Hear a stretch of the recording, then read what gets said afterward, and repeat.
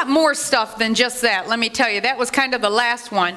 And then exiled to an island by himself for the word of the Lord, still was in the Spirit on the Lord's day. Ain't nothing going to get me down. Right?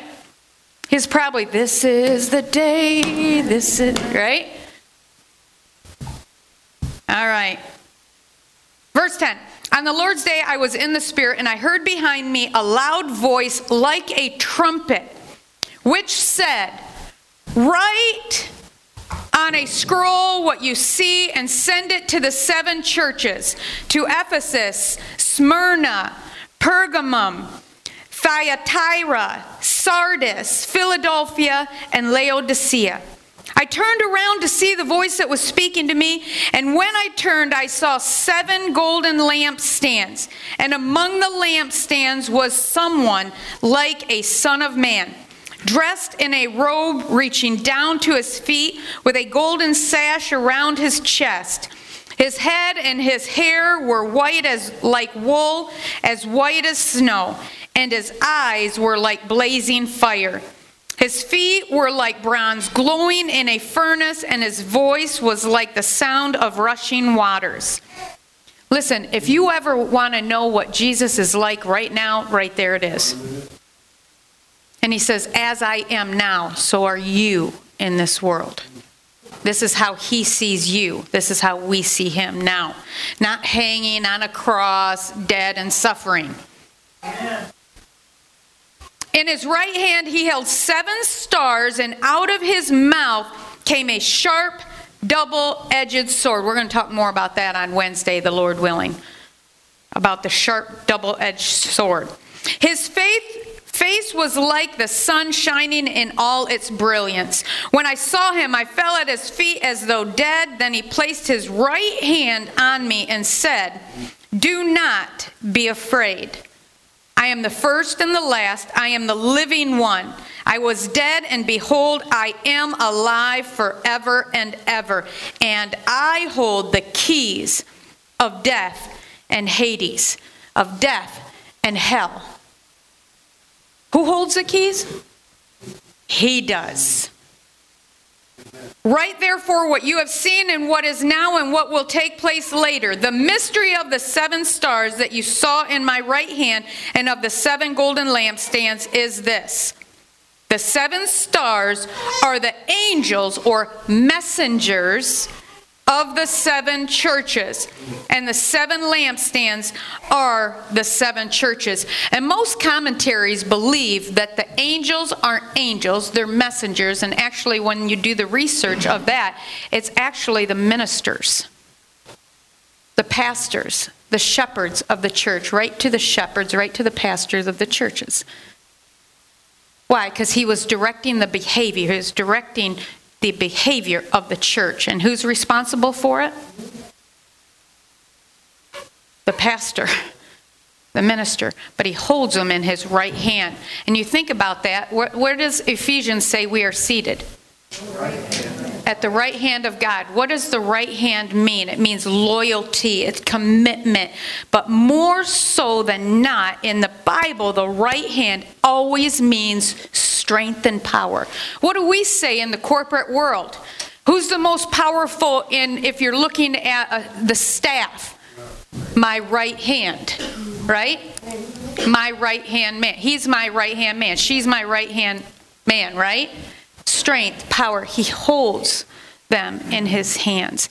And the lampstands are the church. Did you notice when John first saw him, he was walking among? His Bible, the word says that where 2 or 3 gather in his name, he is there walking among us. So let's look at this. What we're going to do is we're going to go verse by verse. I'm going to go just as fast as I can. I drank enough coffee. I've got enough energy in me. We're going to go as fast as we can. Verse 1. These are the words of him who holds the 7 stars in his right hand, walks among the 7 golden lampstands. Don't forget that these are his words. These are not John's words. These are the words of Jesus, and he is the head of the church, and actually says in the Bible that he is overall responsible for all of the church. He's the head of the church. Verse 2, he says, I know your deeds. Don't ever get tricked into thinking you can do something or not do something and you're going to get away with it. He knows your deeds. And it is by your deeds that you will be judged. Write these scriptures down. Don't forget. Oh, I'll give them to you later. Yeah, we'll go back to them. But in James chapter 2, don't get tricked into thinking that it's by deeds that you attain salvation. Because works alone, deeds alone cannot save you. James chapter 2 says that you can't have deeds without faith. You can't have faith without deeds. That both are just as useless as dead, one without the other. You have to have both, faith and deeds. No matter how good they are, no matter how strict they are. And, he gets to his point. That's his main point, is to show them it's not just about what you do. It's what's on the inside. He goes on to say, I know your deeds. Your hard work and your perseverance. Perseverance, don't forget, we did a big study on that a while ago, and I'll keep, hammering this one because I love how James chapter 1 says that perseverance must finish what? Her perfect work in you, so you'll be mature, complete, not lacking any good thing. Again, we all want that, right? Perseverance. The prefix of that means through. The ance, the suffix of that word, means the quality of the going through, the action. And then the subject matter being severe. So it's not enough that you just go through these severe times and pray that you make it through, but it's how you go through them that develops perseverance. So perseverance isn't an automatic, I get the gold star because I made it through. Because if you was kicking, screaming, and rolling around, throwing a fit, he's just going to be like dragging you, like I told you that story about Isaiah through the store. Just hurry up and get me through. We're going to hit this one again some other time when you're ready to go through it. What? Like joy and anticipation. He's got something good. He's got something too. I love it that Rachel made that little picture frame. My daughter-in-law made me that little picture frame that says if it's not good, it's not the end. If you're going through something and you're not experiencing it's not good yet, it's not over yet. Because his word promises he will work all things out to the good of those who love him. So if you're experiencing it's not good yet, it's okay. And actually, when you're going through those times is the only place perseverance can be developed. So how you go through them is what you want. Not just going through them, it's how you go through them. So back it up. And I mean, sometimes I have to repent 100 times going through the one thing. I'll start and it will, and then I'll go, whoa, that wasn't good. I don't want to reset the whole test, Lord. Can I just back up a couple steps? Let's repent of that one. Let's take that one on again, and let's head back into it again. Why? Because I don't want to keep going through these things. I want the perseverance finished in me, so no matter what comes my way, I'm joy-filled, I'm peaceful, I'm expecting and hopeful, I'm walking in all his, what? Goodness. Goodness of God leads to repentance, because it does nobody else any good if I'm constantly, here it comes again, here's another one. your hard work and your perseverance. And yes, it will be hard work. Don't forget that.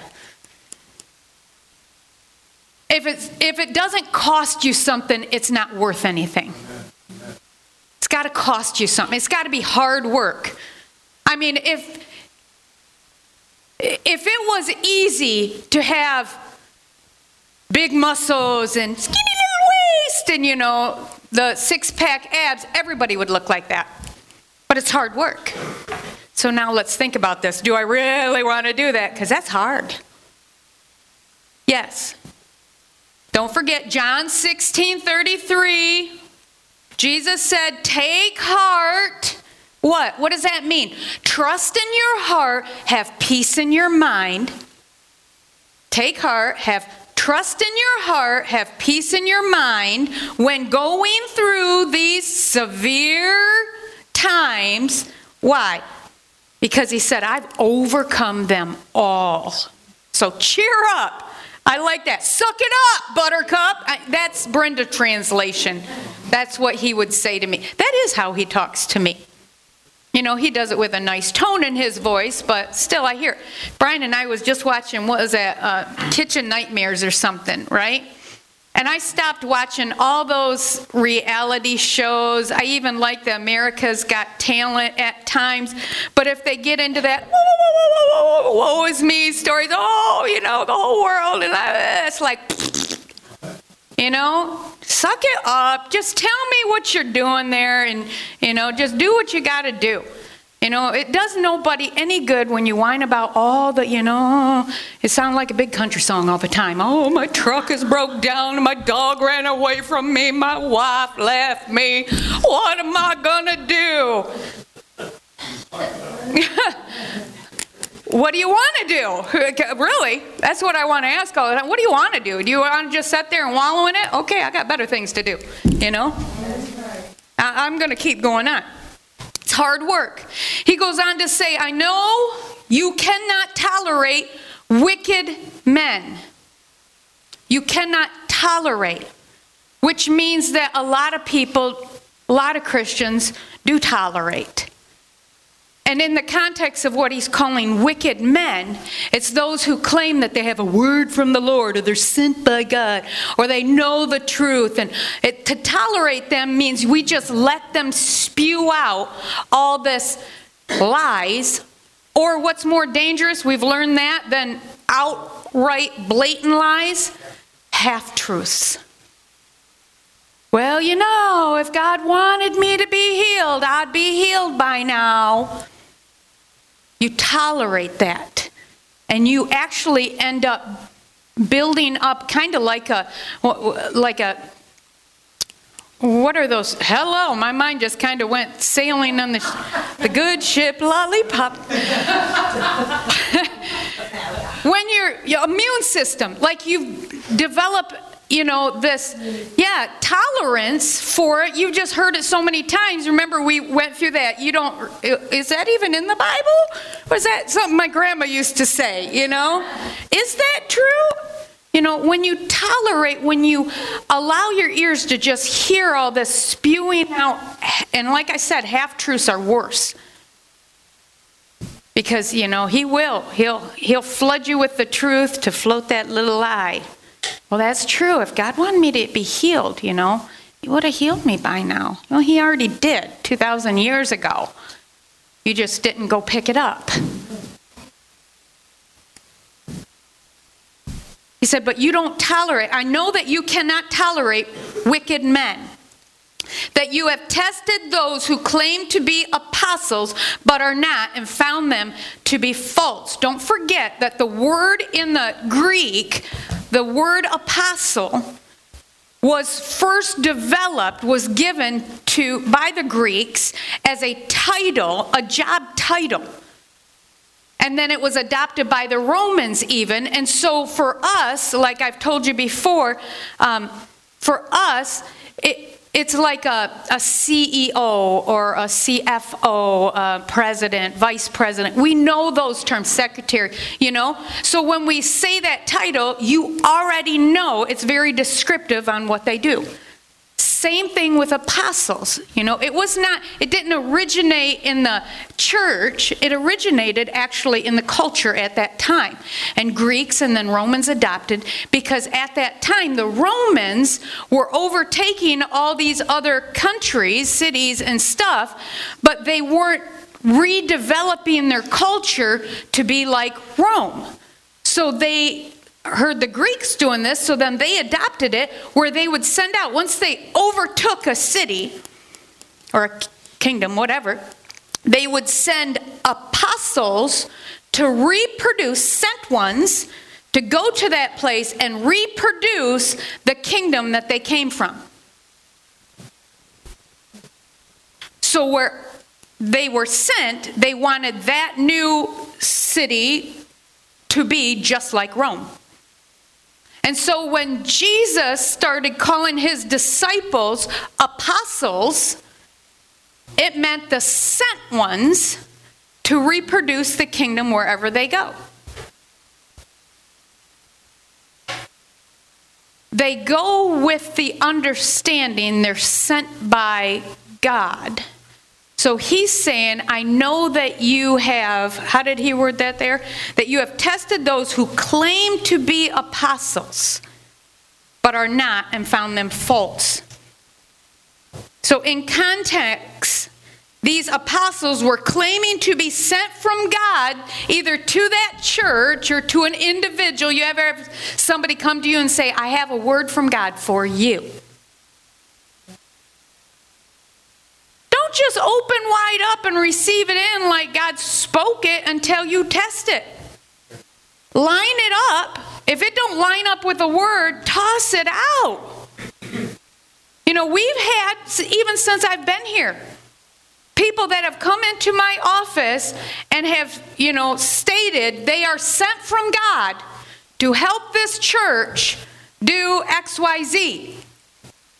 I'm like, well, if you are, I'm here. I'm ready. Amen. That's good. Let's test it. That don't mean I'm not cynical. Ask the board, ask the staff. We're not cynical about it. We're just eyes open. Let's see.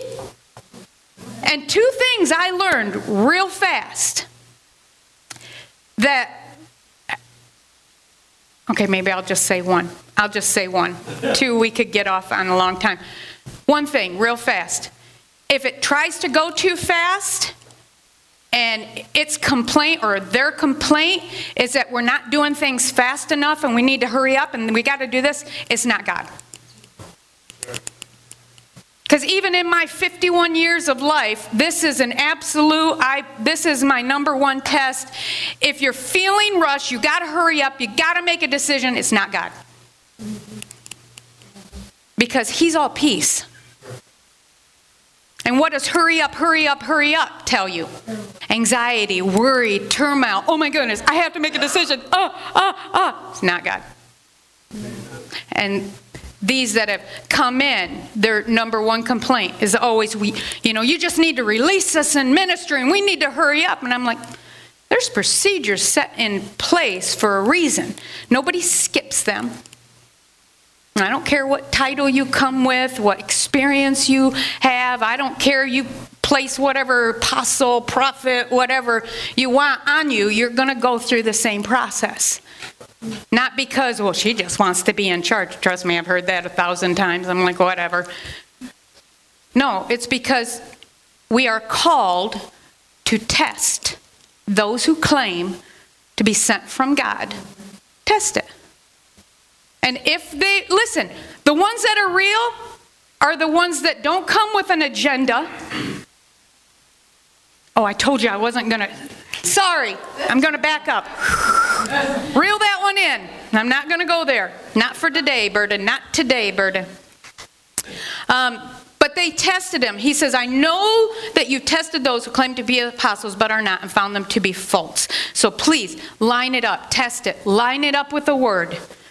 If it's the word, and it's true, and then you can, when somebody speaks a word, I've done this before at the altars and other places where I'm praying for somebody, and I'm getting a word for them. Of course, I'm right away, oh God, please let this be you, Don't let it be me. If it's me, don't let them remember anything. Actually, go ahead and plug their ears right now, but if it's you, And when it is God, and I have had hits and misses, and I apologize, I'm so sorry, I'm trying to be obedient, I don't want to hold up God and be a hindrance to what God might be saying. I asked them, did that bear witness with anything inside? Did it feel, is it something you've been going? And it's almost 99.999% of the time, it's just a confirmation. Just like that word for Tara today. It's a confirmation.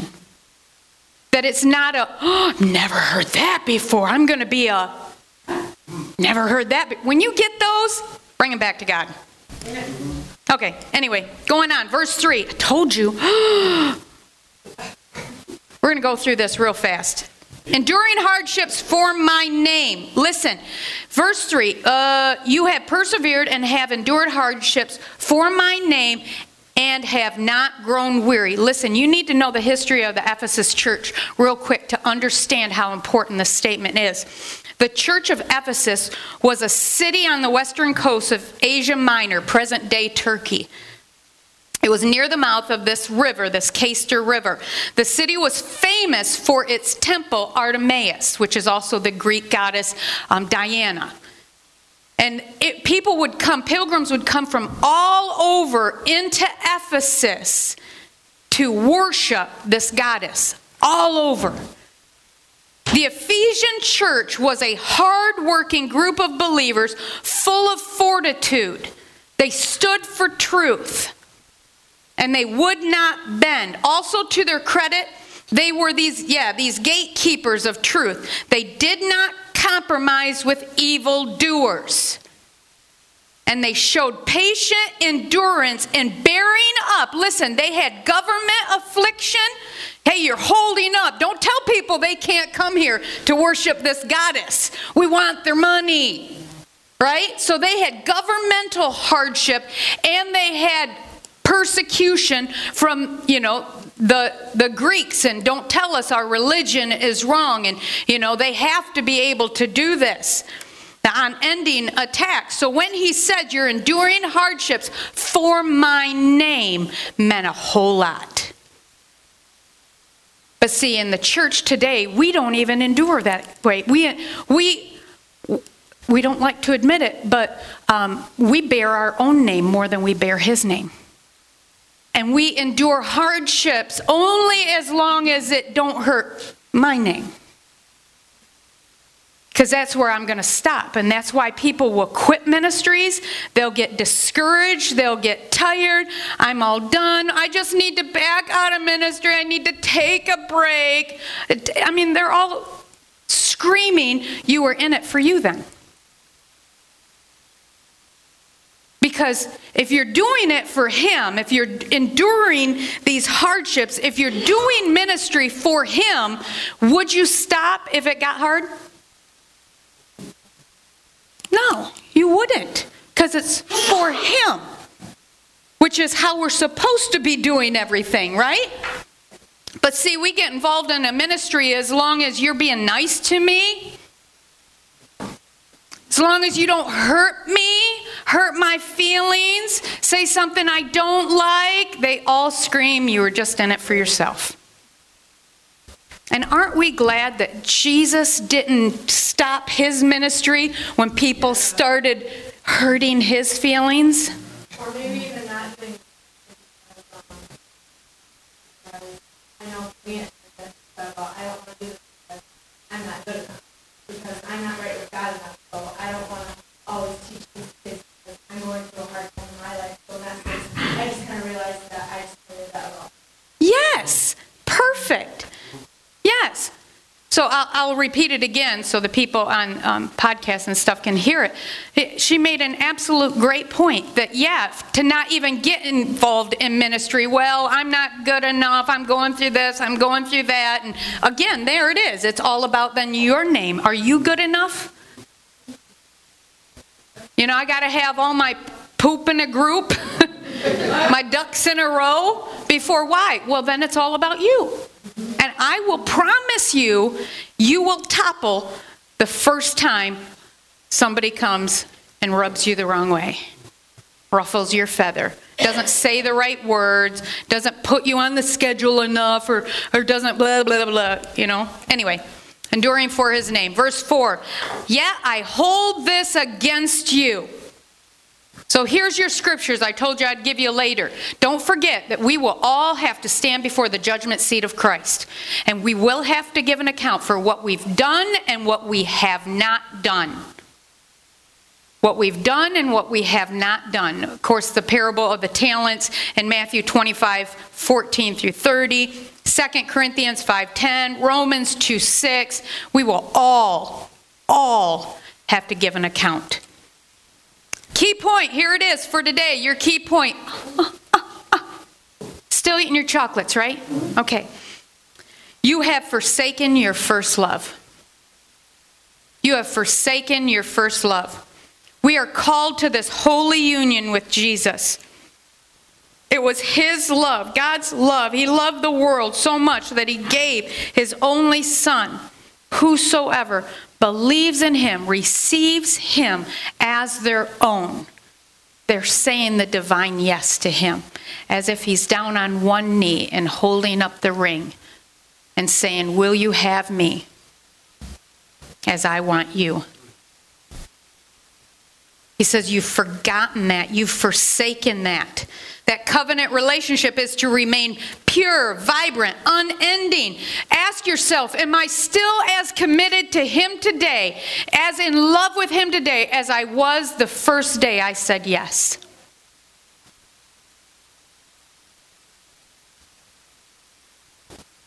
He goes on in verse 5, remember the height from which you have fallen. Paul warned the church in Galatians 3, are you so foolish? He said, are you so foolish that what you started in the spirit, you're now trying to finish in the flesh? I like it, some translation says, who bewitched you? Yeah, who could get you to think that way? And see, that's what happens, and that's what's happening to Ephesus. You know, they started out good. They started out with the divine yes and the falling in love, and the honeymoon phase ended in the covenant relationship. And nowhere does God say that's ever supposed to end. It's supposed to be an ongoing growing. Actually, Jesus prayed in the garden, remember, that we wouldn't just experience him and be near him, but that we would be so in him, him in us, just as he's in the Father's in him, the Holy Spirit, the union of two becoming one flesh. That's how he wants us, and that means ever increasing intimacy. It doesn't plateau. It doesn't, it continues to get deeper and deeper and deeper. And that's what happens, is he's calling the Ephesus church back to it. You've fallen so far. And what was it? It was love. Because if love is not our guide, if it's not our lens by which we see everything, we become judgmental. We're all about the rules, the regulations, the do's, the don'ts, the look at him, look at her, what are they? And they should, and we should, and you know, that's why, and we know the problem. Why? Because we've taken the lens of love off.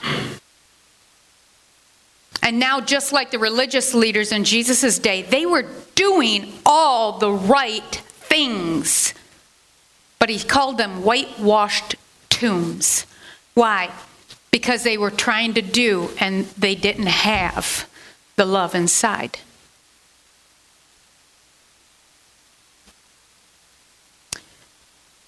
He says, repent and do the things you did at church at first. Wait a minute. So he's telling them to do. I thought the do got him in the first place. But see, it's in the order of it. Change the way you think. It's not about doing to get. Oh, Lord Jesus, help me. And I've really got to wrap this up. I'll throw that out and I'll back up real fast. No, I'm not even going to throw it out because it's going to come out wrong and you're all going to go, oh! Okay. You don't buy love. You know what that's called, right? Okay, I'll leave it there. But that's what it is. When you try to, like the religious leaders, do, why? What are they trying to do? They're trying to buy love. They're trying to buy acceptance. They're trying to buy who they are called to be. And that's called prostitution. Okay, that's not good. But out of love, now when I'm giving to not get love, but because I'm loved, now that's good. God is the giver of all good gifts. That's one of his love languages, is gifts. He loves gifts. But if you're just trying to do to get, you're just trying to buy love, and, well, that's not right. Okay, keep going. Repent. Change the way you think. Don't fall prey to this cold, mechanical observance of religion. It's not a religion. It's a relationship. Don't forget that. Don't forget.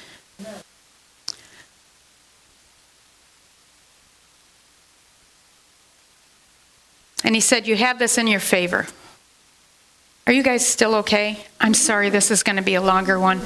But if we were watching the time, I'm sure I'm not that long. You guys just took too long to get here. Anyway. He says, you have this in your favor. You gave us chocolate. I gave you chocolate, so you're good. Okay. He says, you have this in your favor. You hate the practices of the Nicolaitans. He said, which I also hate. You got to understand, the Nicolaitans in that day, in history, the Nicolaitans appear to be the religious sect that would prey on Christians to woo them away from loyalty to God. Solomon was warned of these women, yet he did not heed God's warning, and he married them anyway, and it was these women that led his heart away from God. The end of his life. Sad. That's why God said over and over again, you'd see, he said, go, wipe them all out. When you come to this city, wipe them all out. Why? Because their women are going to lure you, or their men. Come on, women, we're just as responsible. Amen. We can be wooed into wooing our hearts away from God. It was these women, these Nicolaitans were deep into Greek worship and Balaam practices along with the pagan Roman culture. They were known for living unrestrained lives of indulgence. If it feels good, do it. Probably won't feel good in the morning, but then just do it again. Requirements included sacrificing to their gods through these hideous immoral acts of drunken revelry and actually drug-induced at times immoral acts with these temple prostitutes right out in the open. It was hideous. But see, it didn't, I mean, when they first walked by, they're like, I'm never doing that stuff. No, it was subtle. Just a little sip. That don't hurt anybody. They're not, blatant lie, they're not going to throw that. They were wooers. Nicolaitans were wooers. Which means they'll come to your house, they'll hang out. Oh, just a little sip. It's okay. It won't do nothing. Just watch this a little bit. It's okay. Oh, your boyfriend and girlfriend. It's okay. It's just a little bit. See, those same Nicolaitan practices are today. Are blatant today in the church that is just not okay. The ideologies still persist today. Many people in the church attempt to marry the cultures of this world with the holy union that we're supposed to have with Christ. And God calls it adultery. You can't be married to me and go sleep with the world. It's adultery and it's wrong and it will be judged. and don't come back into. And that's what he was saying. I love it that you hate these practices. So they would actually be keep gatekeepers in the church in Ephesus and say that will take away their heart from loyalty to God. Go away. That will drag you away and cause your heart. Okay? So it's that practice. In 1 John 5:21, it says, "Dear children, keep away from anything that might take God's place in your heart." So here it is, the last verse. Here, he who has an ear, let him hear what the Spirit says to the churches. Jesus repeats this statement over and over again in his earthly ministry. Remember? I mean, all throughout the Gospels, you hear him say, hey, if you got an ear, you should hear. Well, Brenda translation is, you remember who made that ear? Don't turn a deaf ear to him. He made that, why? So you can hear him. He who has an ear. Hear, understand, and respond accordingly is what is reflected in the closing of each one of these messages to the 7 churches. Hear, understand, and respond accordingly. And then he goes into him who overcomes. To him who overcomes, I will give the right to eat from the tree of life, which is in the paradise of God. This first one, because he gives a promise to every one of the churches, if they overcome, you're going to get this. If you overcome, you're going to get this. This is the ultimate one right here. And when you line it up in the context, and I wish I had at least another hour to explain this to you. This church was standing for truth. Truth defenders, gatekeepers, right in the midst of the hub of hell where they were at in Ephesus. All around them, people banging on their door, protesting, probably picketers. Go away, close their doors, right? And they stood true, and they would hold on to truth. But in doing so, they took off their lens of love somewhere along the way. And now they were looking as in judgment and harsh and problems and if those people would just go away, we would be able to rest, and right? But it was this church. So getting this right, don't lose that first love. And if you realize, man, that's me. I can point out the problem better than I can see the solution. Or I tend to see, and you don't like to admit it, but I tend to see the bad in people more than I do the good. You've lost the lens of love. But it was the ultimate. He was giving them, come on, get this one right, and you're going to get the ultimate reward. Overcome here in its context is don't lose it when you got it, your first love. But if you've noticed, I have them do's and don'ts and do and don't and point and that you repent, change the way you're thinking, get back again to that first love and start doing the things you used to do at first. Well, what kind of things did you used to do when you first met your spouse? Come on, apply them to God. It's relationship. He does everything in this. My sci-fi freak friends will understand this parallel universe, where it is actually mirrored. He shows you a mirror image of what the reality that you can't see kingdom that is more real than the one you see is actually all about. He shows us in our earthly relationships exactly what we need to do in our spiritual relationship with him. So how do I go back to the things I used to do at first? What things did you... Oh, Brian. Brian, are you thinking about me? I was thinking about you.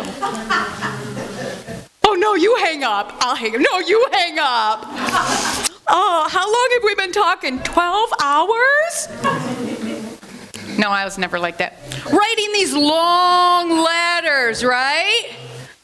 long letters. And oh, I just was thinking of you, and I walked by this, field of flowers, and I picked all these for you. Come on. What kind of things? Well, how can I give God flowers? Sit with him a minute or 2 or 5. And just let him, I have a cup of coffee with him every day.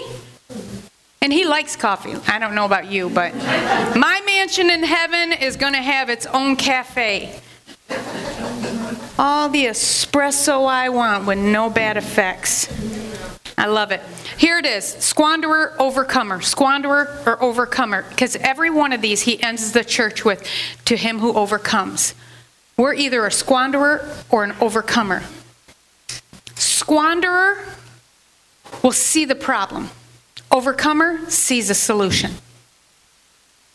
A squanderer only looks at what they don't have. An overcomer will see what they have and make it work. A squanderer dismisses themselves as weak, and they'll look for a strong one to rescue them or come in. Oh yeah, Crystal, you can do this, right? An overcomer will realize they're weak, but they're going to train to become the strong one. It says, to him who overcomes. When David was running from Saul, it wasn't the mighty men that we end up reading about that came to him. It was the weak and the outcast that came to him. And he trained them to become mighty men. And let me assure you, to become an overcomer, it's going to be hard. It's not comfortable. It's not convenient. It's not easy. It's not fun to realize I have to go through these classes again. Why do I have to haven't I reached the age where I just know it all, Training is not convenient. It's not easy. It's not comfortable. But to become an overcomer, to become the mighty men of God, it's training. And there is either, listen, overcomers do what's important. They don't just do and, one of these days I'll get around to it. Overcomers do what's important. They know what's important and they just do it. And overcomers prioritize what's important. Because if you don't prioritize, it's not important to you. And you're lying to yourself. You prioritize what's important to you. So when you start backing up and saying, well, I don't really have the time, well, let's look at your time. What is taking your time? Because that's what's important to you. Overcomers do what's important and they prioritize what's important. And that's how you become an overcomer that is constantly fresh and alive in that first love with the Lord. So would you stand? I want to ask you 2 questions. And again, don't look at your watches. Don't look at the clock. This is an important time. This is not a dismissing time. This is now the applying time. You've had ears that were open, hearts that were receiving, and now we're going to start applying it.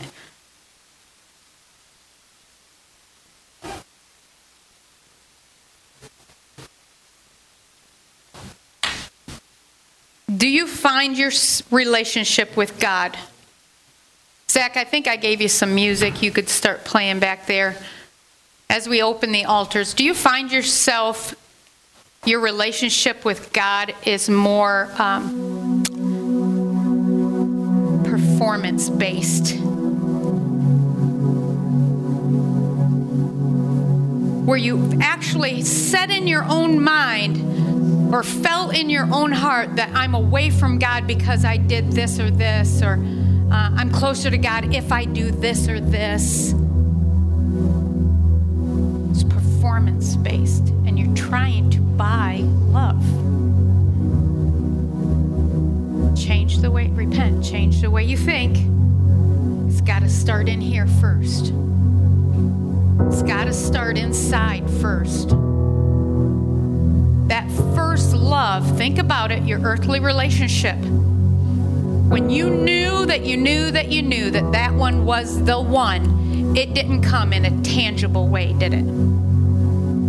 Did you exchange something that you signed an agreement with and then you knew you fell in love with the person? No, in here. So if you found yourself in this performance-based relationship, today's your day. It's time to repent and return to your first love, and that's loving God. That's all about God first. Remember, he summed up the entire law by saying it's loving God, loving others, right? Loving God and loving others as yourself. That's number one, loving God. That you get that relationship right with him, that it's not based on my performance, it's all based on what he did. I just receive. I say yes. And the second question is, do you find yourself focusing on what's wrong? If you're focusing on what's wrong more than you're hoping for what's right, you've lost the lens of love, that loving others. And that one's easy. You might think, oh, it's going to be so hard. No, it's actually quite easy. When you say the yes and you keep that divine yes with God, the loving God, as number one in your heart, pushing everything else aside, it's his love that's loving others through you. And now when you look at others, you're not looking at others with your eyes, you're looking at others through his eyes. And now love never fades. Love is patient, it endures, it hopes the best, it can trust.